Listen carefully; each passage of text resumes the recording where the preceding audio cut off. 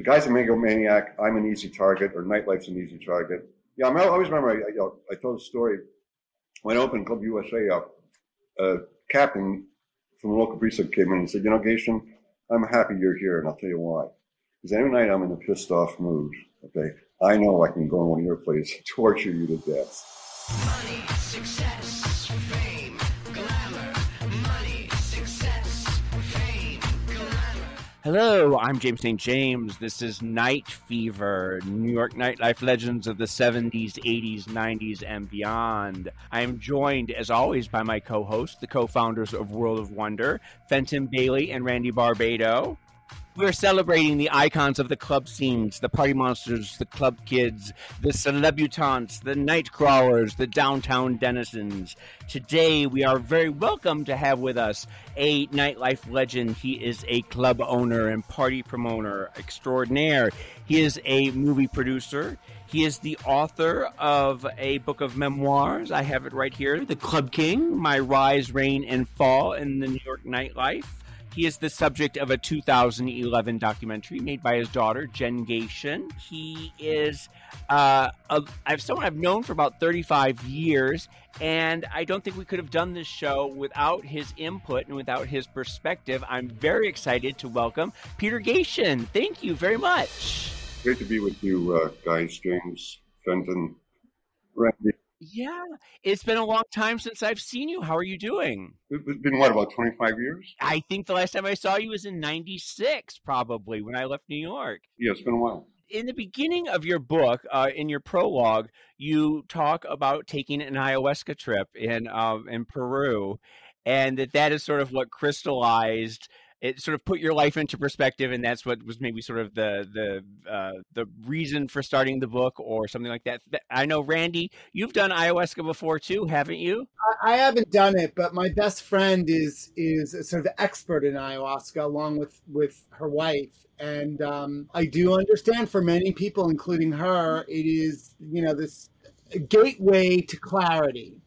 A lot of people that have had seen shrinks for years and years, they say this is like 10 years of therapy in one session. Jennifer, my daughter, basically bulldozed me into doing it. It was just like, I sort of done this LSD stuff and everything else.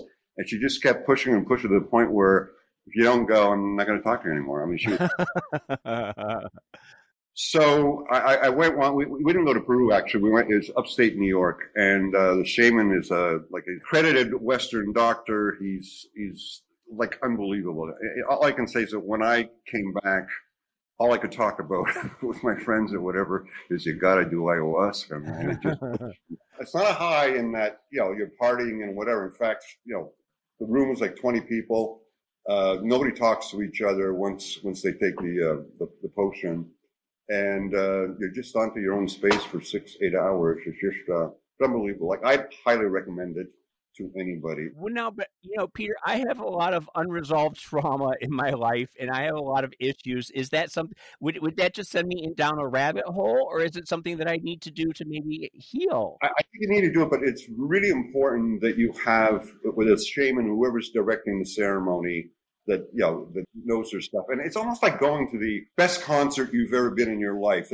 Upstate New York, they've got a lot of communities, musicians and that sort of stuff, and there's music in the background, and there's simple. I'm just telling you, James, you know Jennifer well.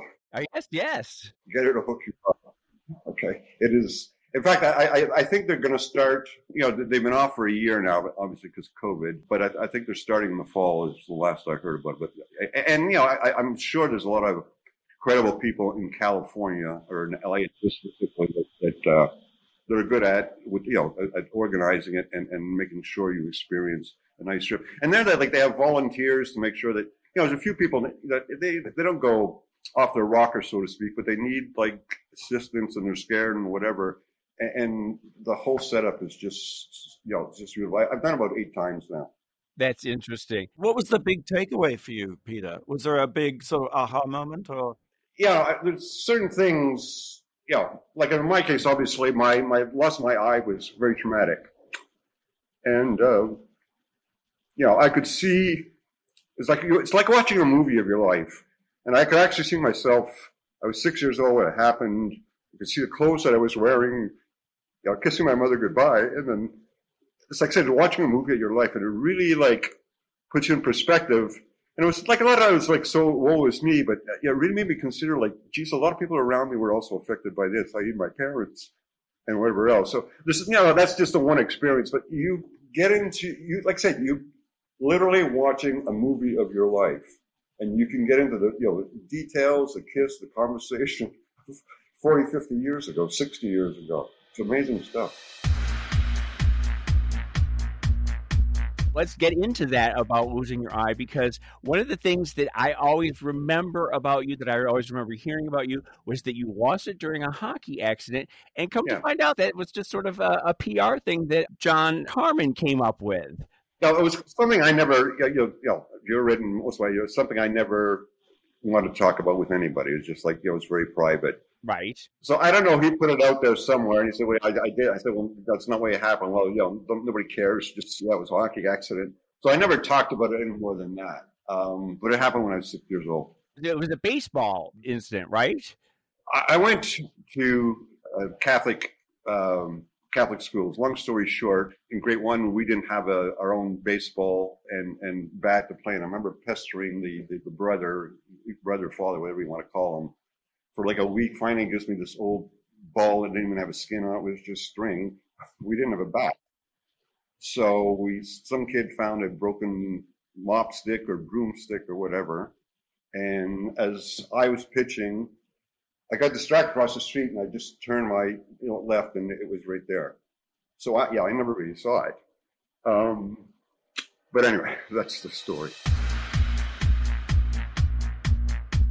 I guess you took the settlement money for that. You got a store, right? A jean store. In the 60s, and again, I come from a very small town. Cornwall, this is in Ontario, right? Right. It's a mill town, 40,000 people now. It was 40,000 people, 100 years ago. It's just one of those towns that always sort of stays the same. The retailers were there all like nice old Jewish guys that didn't know the difference between an elephant pant and a bell bottom and a tie dye. You just couldn't buy it in Cornwall. And this is during like the hippie era, right? Yeah, 67. So anyways, you couldn't buy bell bottoms or tie dyes or any of that kind of, everybody was wearing sandals and hippie shit. So long story short, I went to college at 1 year. I took Psych 101 just because I was like a bird course that in the 60s everybody took, and I figured, I'm wasting my time there. It's like, what am I doing? So when I finally got the settlement, I got it actually when I was 17. I borrowed money from an uncle, against that money. I opened up a jean store. It's sort of the cool store in your town. The only store that sold blue jeans and sandals and there was. It's so funny to think of you as in retail. It's very sort of incongruous. Yeah, it really taught me a lesson in that. That's not what I want to do for the rest of life. I remember being tortured where a young girl, 14, 15, would come with her mother to buy a pair of jeans, and daughter would be crying. The mother saying the jeans are too tight. No, I want them. And I'm standing like a schmuck for 15 minutes saying, I can't do this. Back then, I bought a pair of jeans for $4, sold them for $8. Bought a T-shirt for $1.50, sold for $3. You're hustling. Yeah, everything that seemed simple. And then you bought a hotel in town. Your thinking was you wanted to open a bar, but to get a liquor license, you had to buy something that already had a liquor license. Yeah, liquor license in Ontario back then was two kinds. You had a restaurant license, which had to sell 50-50, or you had what's called a hotel or tavern license. And hotel is like, not describing it well. Long story short, it had like 20 rooms, but it had a license that permitted you to sell without a percentage of being food. And my opening act was Rush back then. For opening night, that you had a new band, that was Rush that nobody ever heard of or whatever. This is not Rush that sells out Madison Square Garden.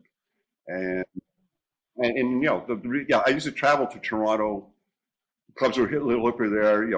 Listen to bands on Sunday, Monday, Tuesday. Then I'd hire them for Cornwall. And Rush was the first one I ever hired.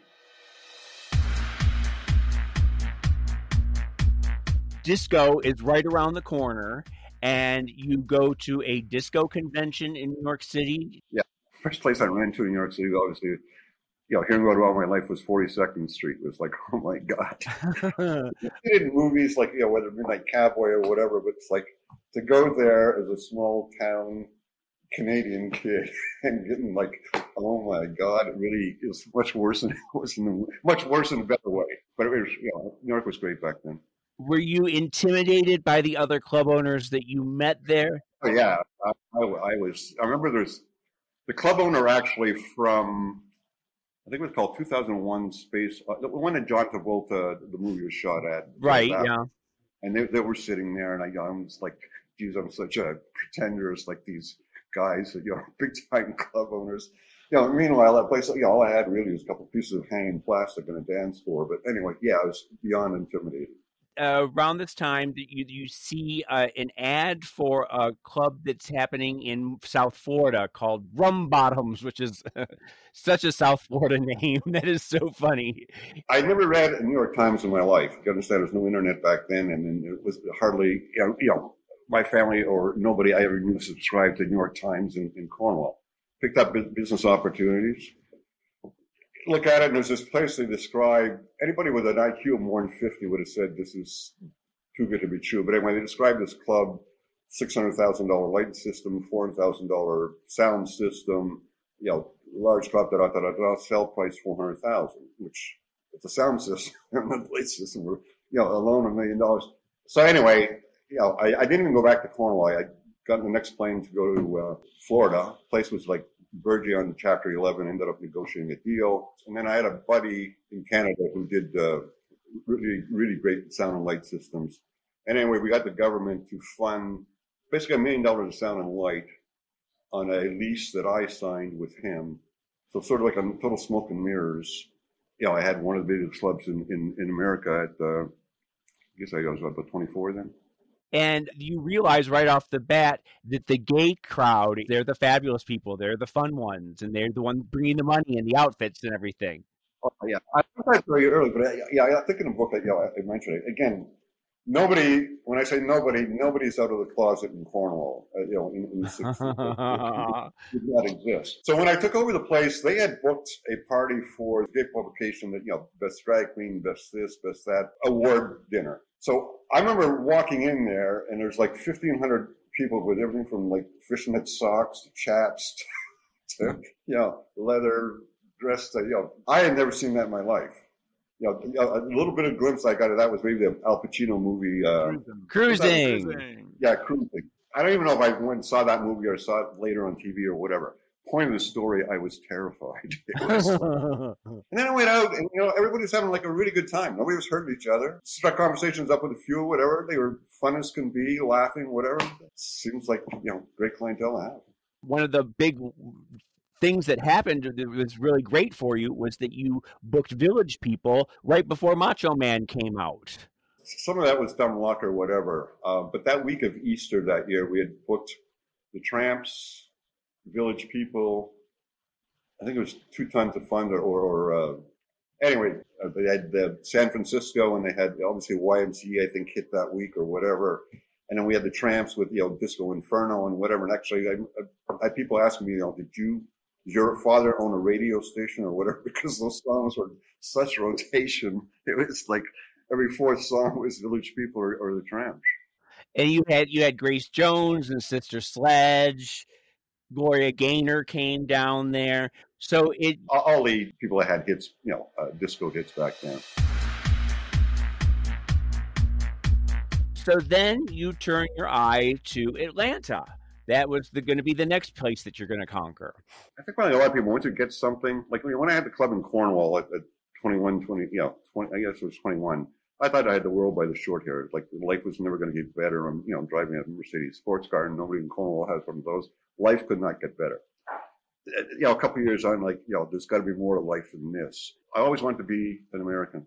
Olympics or anything like that, I always cheer for the Americans. I don't know why, but I just did. So that was my, oh boy, I'm going to become an American. It was a really big deal for me. So I went there for 3 years.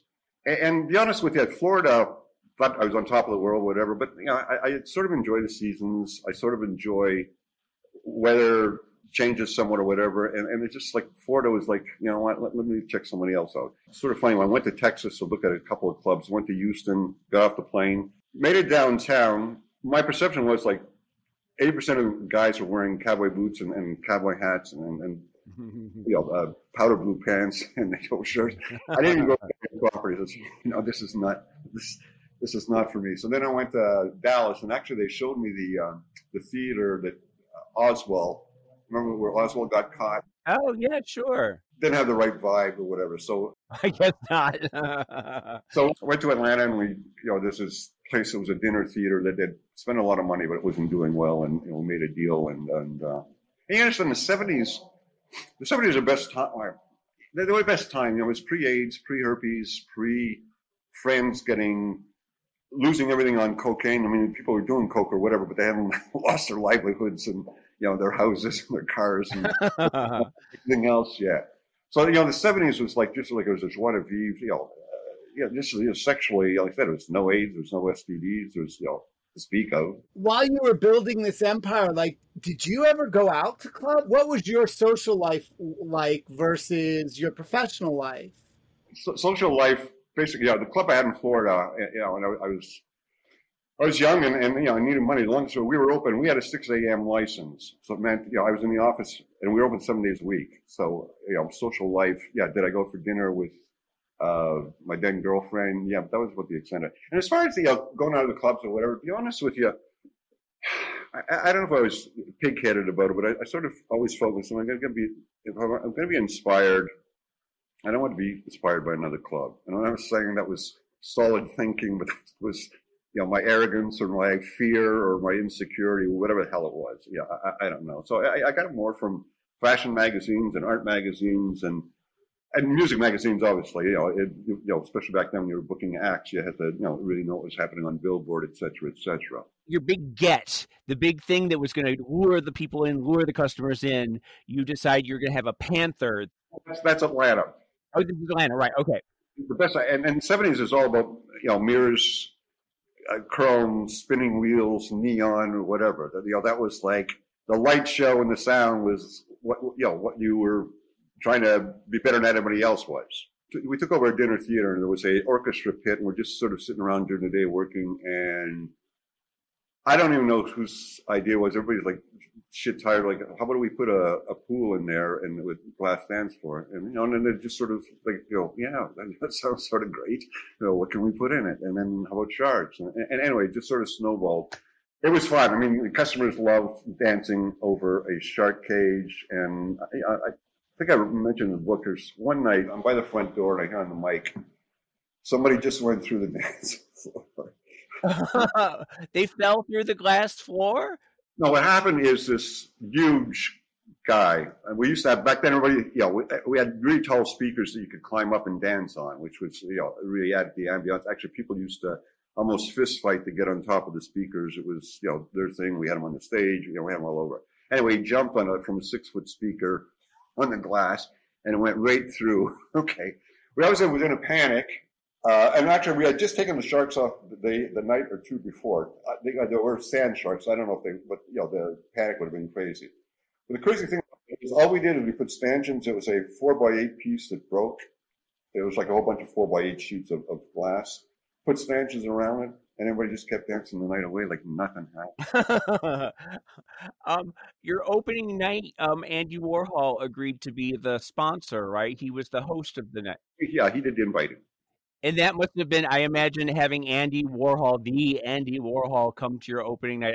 That must have been sort of like the print that must have sort of given you, especially back in the early '80s, the whole art, whether it was even like a East Village artists or whatever, they're really starting to be more what you consider the lead horses or the cool people or whatever than models were. Or whatever. Not that models or whatever were not, but they really.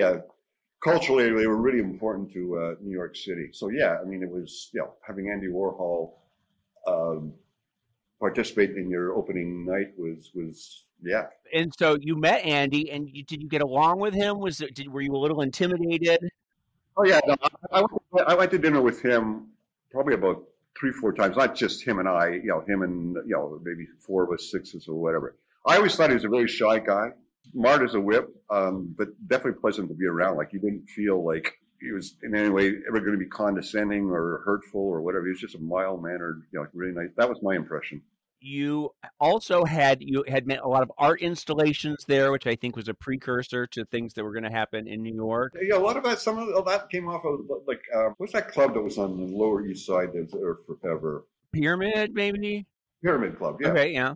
Yeah, they had like little, much lower budget or whatever. And Malcolm Council were the first art director we hired, came out of Pyramid Club. And you also had something called Exciters, which is interesting.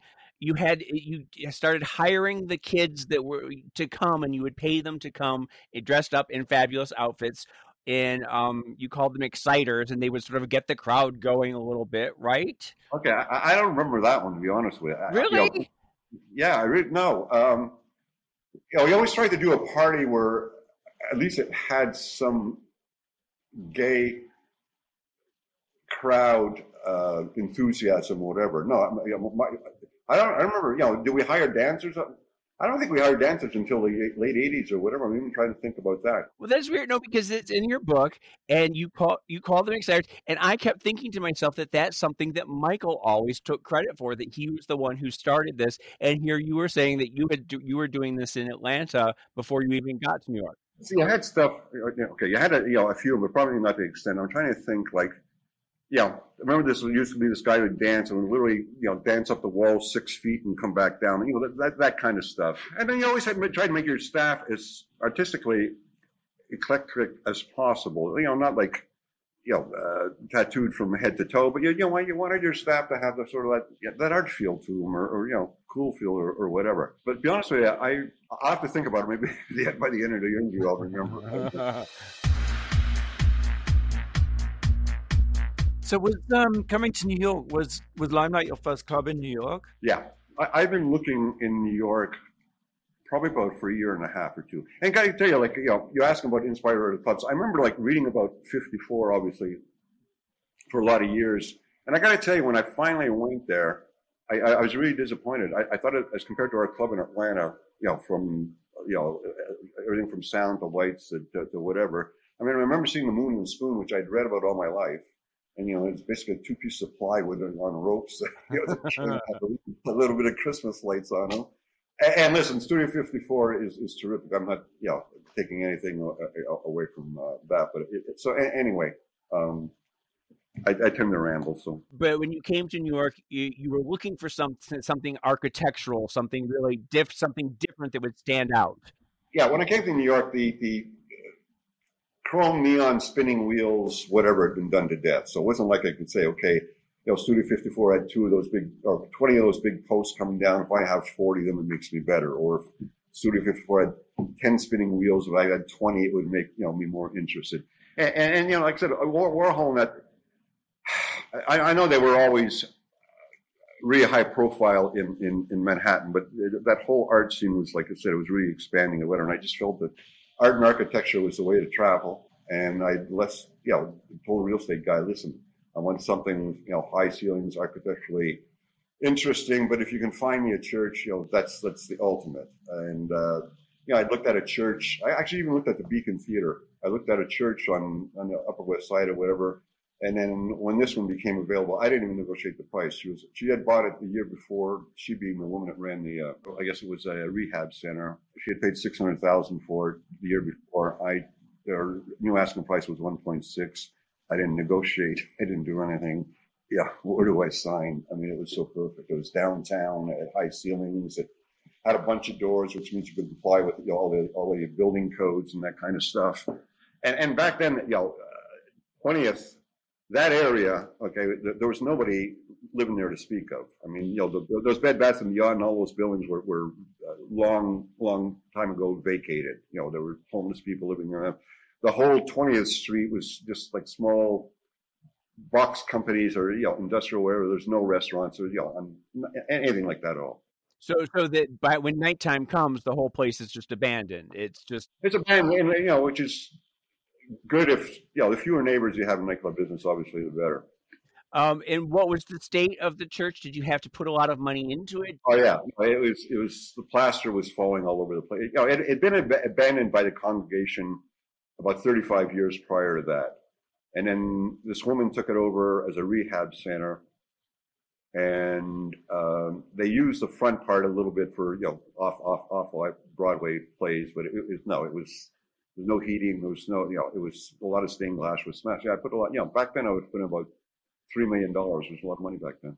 You went to Catholic school. Were there any apprehensions? Randy's a Catholic, I might just add, Peter. Here's was my way of justifying, and very comfortably justifying. A church is a building when people go in and pray in it. Okay, that's what makes that thing a church. The Catholic Church, and I was an altar boy for like a whole bunch of years, so I'm well into it, trust me. Catholic Church has a sacrament where they deconcentrate a church building. Okay. Now, if that ceremony is good enough for them, who am I to question it? And that's the way I justified it in my mind. Did you have people come in and pick it, or was there a big hoo-ha when you opened? Opening night, we literally had maybe 3 people with placards like "Don't dance on my religion" and that kind of stuff. And what sort of made the most commotion that night, and we didn't pay them; they were customers or whatever. It came with a crucifix that was whether it was 6, 8 foot long. They were gay guys. They were having a lot of fun. A guy in a loincloth on it, and the front door there was really like narrow, so they had to tip him like to get him through.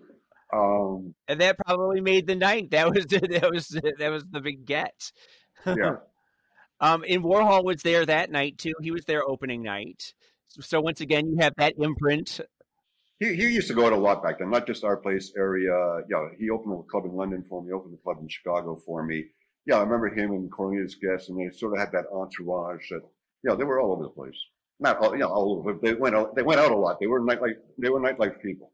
It was Whitney Houston, the first time she ever performed in public was at the Limelight. Yeah. Do you remember that night? Yeah, very well. What happened that night, we were doing the party for the Jackson family reunion. All right. Remember the right, sure, the Motown, yeah. Called a blockbuster tour, and we had huge blockbusters, all over decorating the place.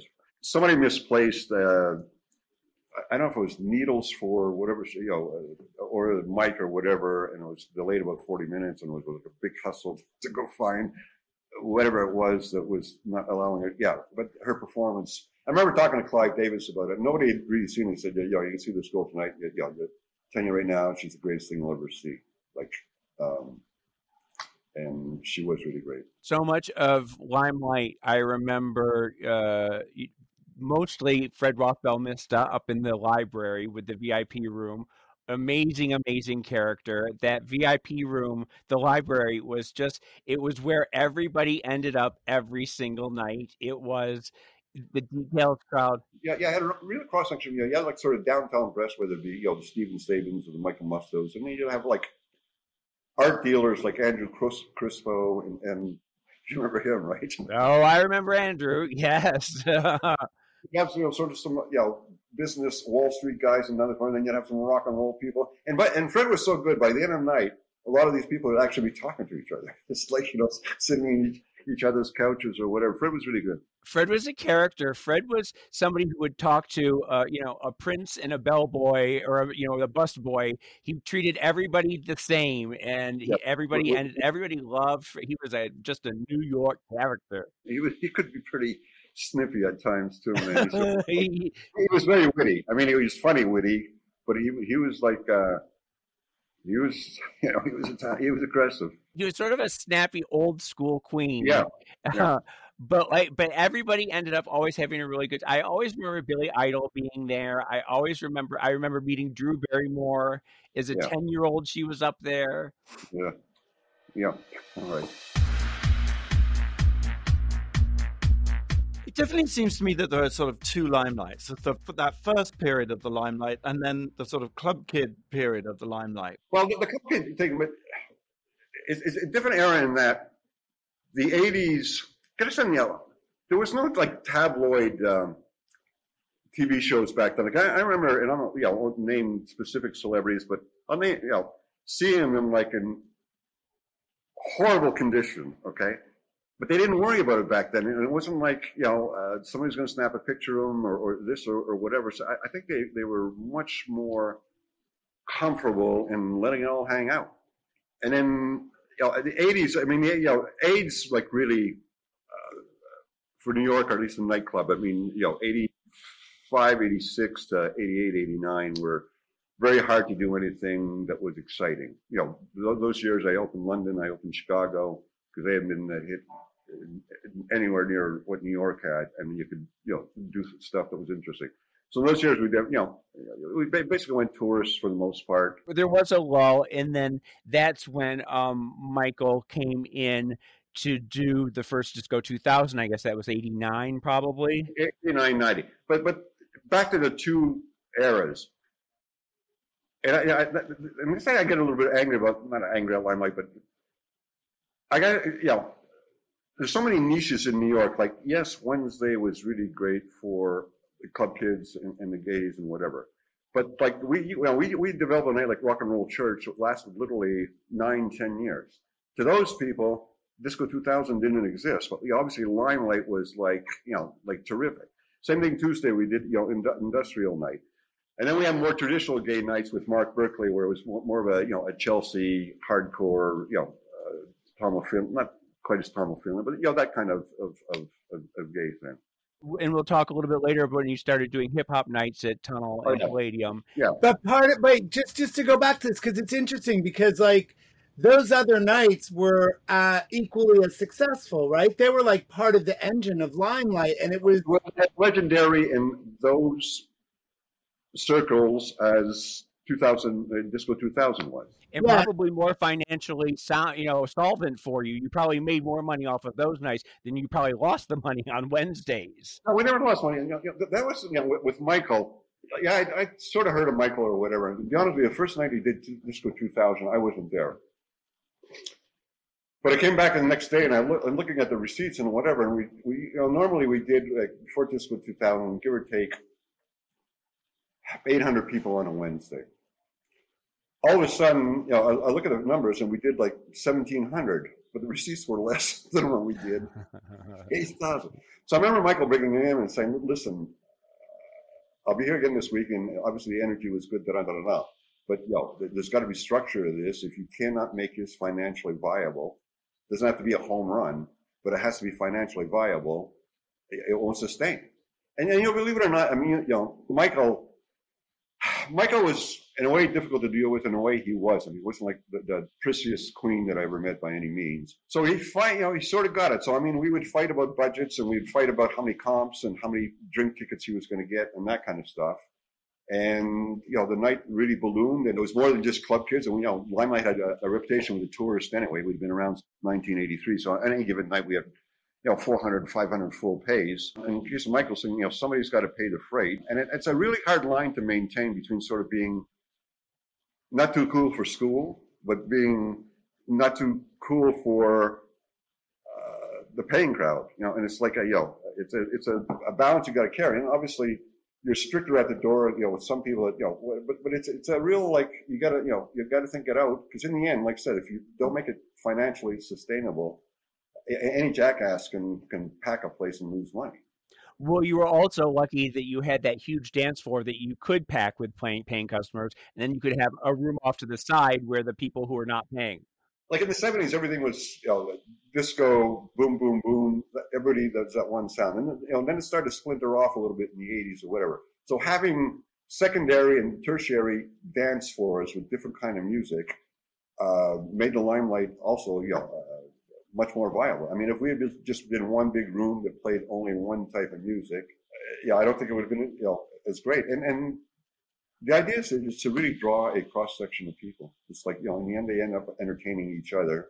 The guy with the sequins thinks the guy in the Armani suit's a jackass, and the guy in the Armani suits thinks the sequins guy's a loser. But in the end, they all sort of entertain each other. It's like, it works. I mean, if everybody looked the same, the club gets pretty boring. I'm so interested in what you say about Michael, because I think all of us here knew Michael as a very sort of intriguing person.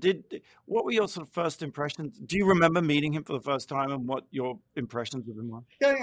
Listen, Michael was always, and I think especially in the, he's always likes to stake his own territory or whatever. So, from the beginning, I'd let him know who was boss, but basically, things had to make financial sense. And I think Michael obviously liked not arguing, like fighting, arguing, but just a discussion where. Oh, I think he liked arguing. I think he got off on that. Getting the last word in, everything was a game for Michael. And unfortunately, I think as he got a little older and a little more messed up, the more he could shock people, the more funny you got from the game. And when I first hired Michael, I'm not talking like the first week or two. My recollection, and James would know better than the first couple of years, or maybe even 3 years, he didn't even do ecstasy of the night of his parties.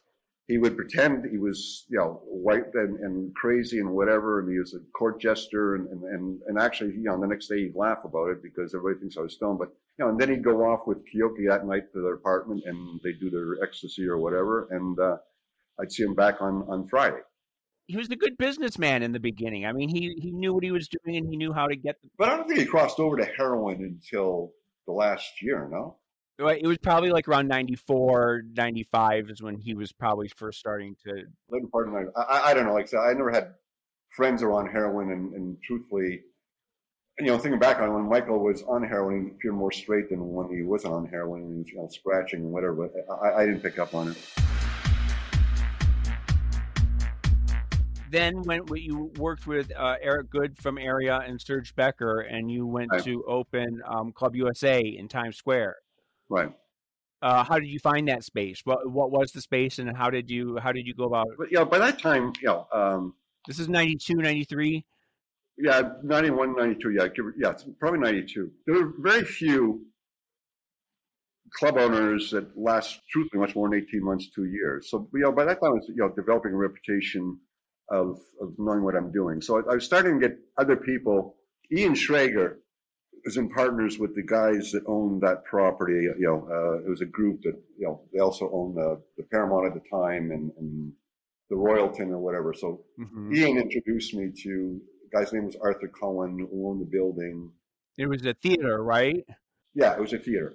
So I was brought to it by Ian Schrager. Then Eric was helping with the concept, and you brought in Mugler and you brought in Gautier to design different rooms and different things. And there was that giant slide that I remember. Well, that slide is even made it on the Seinfeld show. But people still talk about that slide going from the second floor to the first floor into the dance floor. A couple times our busboys were actually charging people at the top. We don't find out later, $2 or whatever. But yeah, it was popular. And even our Sundays with Mark Berkeley, which was a gay night we used to call, I think we call it Bump. Oh yeah, Bump, sure. Yeah, because it was obviously, anyway, it was after the slide. You then bought the tunnel as well, which was it Ellie Diane who owned it before? Who was the? But when I took over the tunnel, it had been abandoned for at least 2 years. Mm-hmm. The last sort of incarnation, I think it was more of a Spanish club or whatever. So anyway, a realtor, called me up, saying, why don't you go look at that space? So I said, fine. I looked at it. It was too small for concepts I wanted to do, but the landlord was more than willing to lease extra space. So, the tunnel that we had was probably at least 3 times the size, if not 4 times the size of the original tunnel. Well, because you had that tunnel, you had the big space that went back in with the railroad tracks. That room that we did at the far end, the Kenny Scharf room? Yeah. There was the green room off of that, off the opposite side, and then we did the whole hallway type. Anyway, it was quite a bit larger. And you would always bring in the skateboarders. They had a half pipe in the back, so you had one area that was all kids and skateboarders and stuff, and then you had the upstairs bathroom, which is where the club kids congregated. We spent about, and that was a lot of money back then, it was about $10,000-12,000 on props to develop a game show that we did behind. Do you remember that? Oh, yeah. Well, Homan did a game show, didn't she? Was that part of it? Yeah, RuPaul was part of it. You're right. Yeah. I got to tell you, I was really pleased that, I read somewhere RuPaul met her husband at Limelight. On the dance floor, yeah. And they're still I know. together. How many years left? Almost 30 years later. Pretty gratifying. Over the years, I've had, even like the last few times I've been in New York, I walk down the street and somebody would say, Peter Gatien, I met my wife at your place, or I did this at your place, or whatever. Very gratifying. I used to love it when people, the other night, you'd see them exchanging phone numbers and that kind of stuff, and then you sort of smile, geez, I wonder how many people are leaving here getting laid. And it was just like, small. Oh, I have stories that I will still drag out every time I have a cocktail of them getting laid in the bathrooms. Something I'm dying to ask you about is the fact that I think you were very unusual in that, most club owners only own one club, and you ended up at one point, I think, with 3 or 4. Well, Palladium, USA, Tunnel, Limelight, 4, yeah. And so in that, I'm really curious to know about Rudolph Giuliani, because I know about Rudolph Giuliani from his days as the district attorney, going against the Ivan Boesky and Michael Milken and all those Wall Street characters. And he was seen Yeah. as this sort of popular hero. But I think at some point you must have felt that you were in his sights as a target. And I'm curious, given who he has subsequently become and what he's like. Or, well, he hasn't become that person. He always was that person. Right. Now that he's been recognized as the crazy lunatic he is, I'm just curious for your perspective on dealing with him, because he led a very, high-profile campaign. Man's a megalomaniac. And basically what happened is, if you remember right, he went after, the squeegee people, and he went after the artists that used to sell their art around the Met. Basically, my theory is he ran out of squeegee people. I don't think I'm tooting my horn or anything. Like, I was the face of nightlife to anybody that didn't pay much attention to nightlife. I mean, it wasn't like, okay, Gene DeNito owned Roxy, but it wasn't exactly, a half celebrity or whatever. Back then, the New York Post was basically a newsletter for Giuliani, and when he decided to come after me, it was just like, and we kept winning. Like, he closed us down on this stupid nuisance abatement thing. They'd send in like 70 narcs, make it right. The judges would reopen us, 3 months later type thing. But obviously, it was just, death by 1,000 cuts. But the guy's a megalomaniac. I'm an easy target, or nightlife's an easy target. I always remember, I told a story when I opened Club USA up. A captain from the local precinct came in and said, Gatien, I'm happy you're here, and I'll tell you why. Because every night I'm in a pissed off mood, okay? I know I can go in one of your places, torture you to death. Ben Broffman, who's pretty connected or whatever, heard, staff, why is it we can't fucking get this guy? Like, including my federal trial, like nobody wins. When I say nobody, 95% of cases brought in by the feds, they win. Okay. I was acquitted in 3.5 hours. And not because I was lily white, but the fact of the matter is, we did what our marching orders were from the police department. The police department, said, tighten up this, you tighten up that, or whatever the case may be. And I'm not exaggerating when they said 70 narcs in one night, they made 3 buys, chicken shit buys.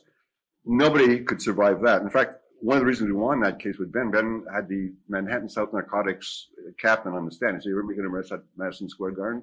Oh, yeah, sure. How many? Well, some nights Ben at his concert, 150, 200. Well, how many times have they been closed? It was like, anyway, I don't know if everybody would have given me the benefit of doubt on how much of a scoundrel he is, but I've got to believe, like, now, there's maybe the mega crazy crowd, people that might believe this shit, but nobody else does. Like, what a friggin' loser. At a certain point in, I guess, was it 95, 96, you had the DEA and the FBI, and everybody is coming in trying to get you and trying to bring you down. When Michael really loses his shit and the stuff with Angel happened, that was probably what the impetus when they were finally able. Yeah, that happened. I don't know if it was the impetus or the machinery was working or whatever. Let's put it this way: public relations wise, it was obviously a disaster for Angel, but it was a disaster for not only for all of nightlife. Yeah, I view the club kid thing is a bunch of young people who really enjoyed going out in a secure environment that yes, some of them have their emotional issues, or they were harmless basically. That they weren't like hurting people. They weren't dealing drugs in a violent way. That dealing any Mallory drugs. In fact, when I got arrested, my prosecutor or my investigator went to a few of them that I actually got invited to invite me and said, Peter, you won't believe how these people friggin' live. They don't have a friggin' penny. These are not big time drug dealers. These are just friggin' nickel time, club kids that are trying to, make an evening or whatever. It's ridiculous. Anyway. Eventually they close the club and they come in and they take away everything. Talk a little bit about the downfall, Well, the actual pressure or campaign or terror campaign against me, actually accelerated after I got acquitted. It just got to the point, like I said, they'd send in, 70 narcs, they get closed down for 3 months. We get closed down, and it take 3 months to go to court. And every time the judges said, what do you want? What more do you want this guy to do? It was just it was ridiculous. So in the end, I sold Limelight. I own the building. All of it went truthfully for back taxes and penalties and whatever. And if I had to do it over again today, the day after I got acquitted, I should have taken my tent, folded it, and then moved to LA. I should have I don't know if it's my Canadian naivety or whatever, but I just sort of believed, okay, they took me to court, they gave it their best shot, I let me go lick my wounds and start over again, they'll leave me alone, and it just got friggin' worse and worse. The killer was the deportation. Yeah. Like that deportation, I'd been here my most formative years from about 23 to, 55, I guess. Yeah, well, whatever it was. My most formative years, all my friends, family, kids in school here, I knew nobody in Toronto. In fact, the only reason I landed in Toronto is because the plane, I was locked up for a month after the deportation hearing. They flew me into Toronto, and that's how I ended up in Toronto. If they'd flew me into Montreal, I probably would end up in Montreal. You've been in Toronto now for, I guess, 25 years, probably. No, it'd be about a dozen years. A dozen years. Is it a place that you see yourself in, or do you want to come back to New York? I have an apartment in New York now. I was starting to spend a lot of time before COVID. In fact, when COVID, actually my book was released last year, and we're going to do a tour, and I had some really good stuff set up. And anyway, COVID hit. My book was released April 1st. COVID hit. I remember talking to my wife like the week before, should we spend time in New York or should we spend, I figured it'd be like 2 weeks a month. I don't know. But at what point were you allowed to come back into the country? About 4 years ago now. About 4 years ago. And you were able to come back and forth because you have Native American, you have Native blood in you, or what was? Yeah. I got a waiver, and I'm 50% above Native. That's interesting. And so so when the lockdown happened, you were able to go back and forth in a way that other people. Oh yeah, like I said, I've been going back and forth. In fact, I was exploring the nightclub scene.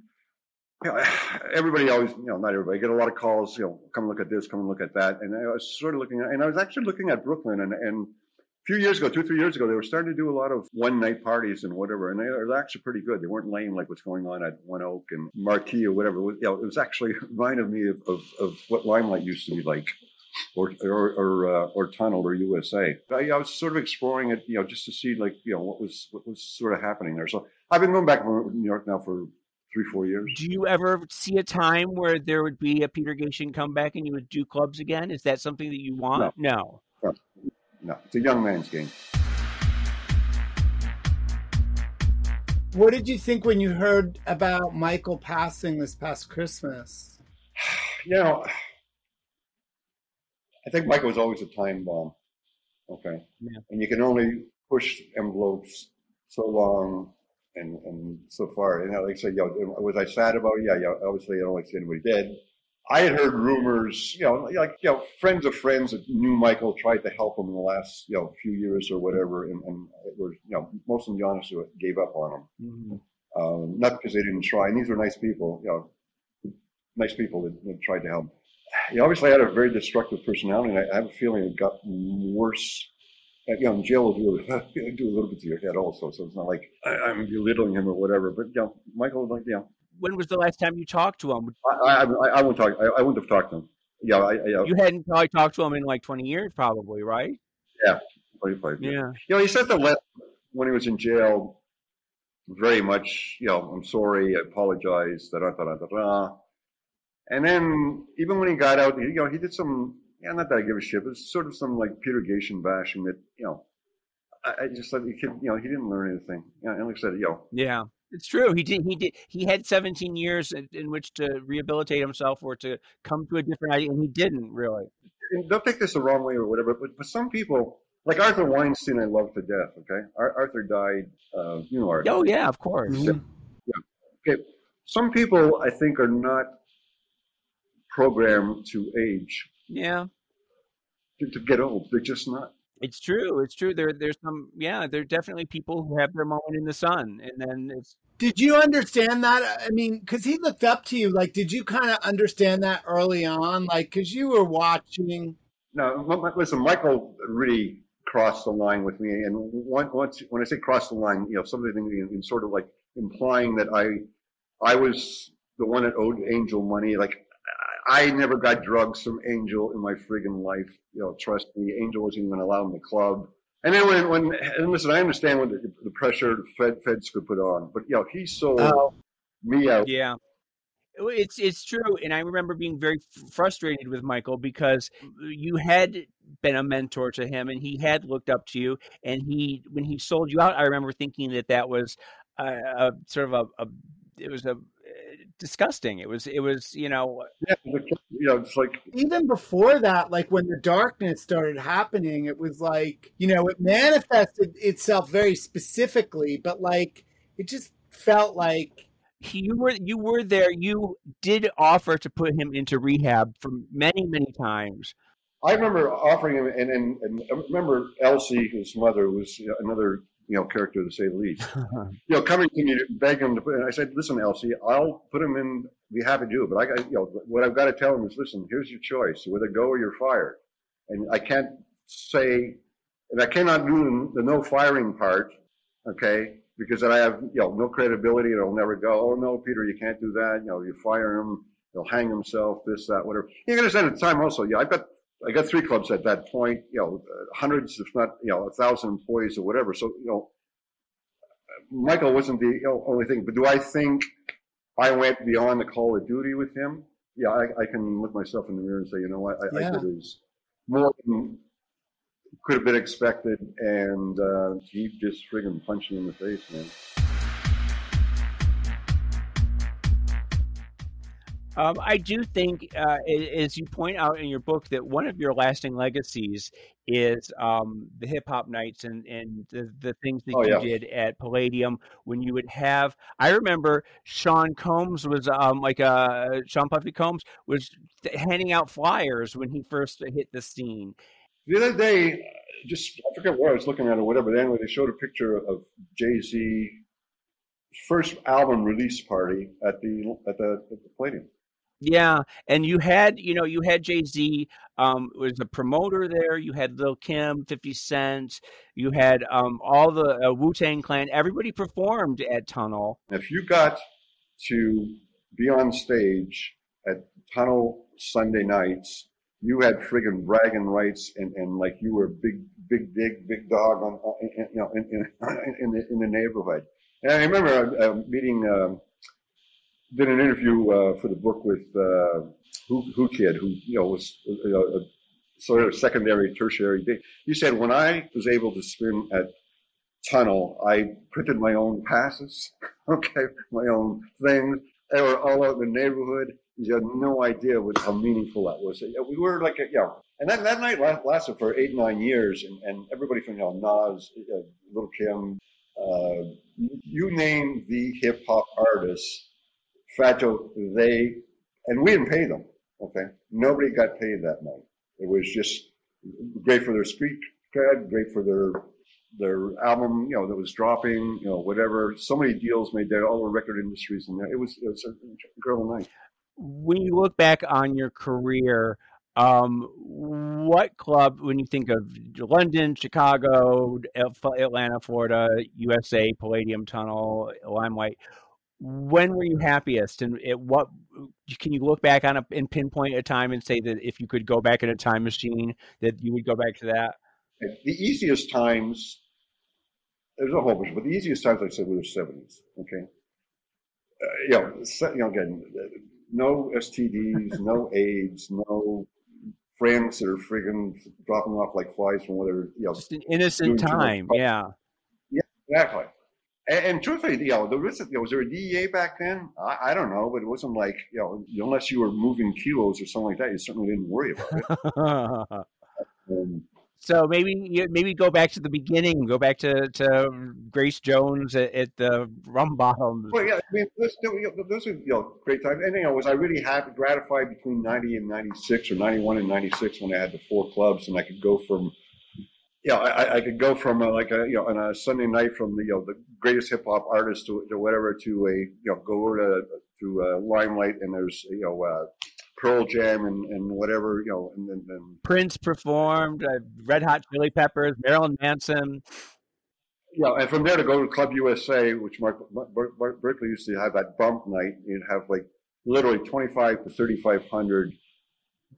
Just totally sweaty people having the best times of their life, and then I remember going to Palladium that night, and Nathan Lang was doing a benefit for Broadway Cares. I felt like sort of like I was like guy in Ed Sullivan's show with the spinning wheels and the spinning plates. Just you'd run over there to fix it and whatever. Yeah, it was like fun time. I remember your daughter was involved in a lot of the clubs. I remember she was I did the door with her at Limelight, the door with her at Tunnel. She really grew into an amazing woman, didn't she? Yeah. Well, she was young at the time. I basically had the choice. Alicia, she's at my nightclub, and she used to do the guest list. I can watch her wear. I'm a nightclub guy. I know what men can do to women, whatever. So, anyways, it worked out well. Plus, obviously, she was my daughter. She was going to be honest. So, and everybody else sitting at the guest list. Remember back then, we'd have 3-4 guest list people behind the counter at or even up to 5-6 at Tunnel or whatever. So it was good to have a person that you knew that was not handing out some comps to some best buddies or whatever, that people got comps, deserved them, and people got reduced, convert. So it worked out. Yeah, she's an amazing girl. Randy, have you met her? I met her back then, but I don't know. Fenton knows her better than I do. You remember you two did the remember the video that we had at Club USA? Oh yeah, with the dancing pig and everything. Yes. But I'd forgotten about that commercial that aired on like late night TV, didn't it? No, what it was is when you went to the Limelight, the concept was, a spoof on the '80s, mega advertising, perfect, person advertising. So the concept, if I remember right, was almost like Disney, where you're walking in and this perfect person is telling you, "Welcome to Club USA. Please, go to the right." And there was monitors, 8 monitors through the whole club. It was sort of. That's the way I remember it, I think, but no?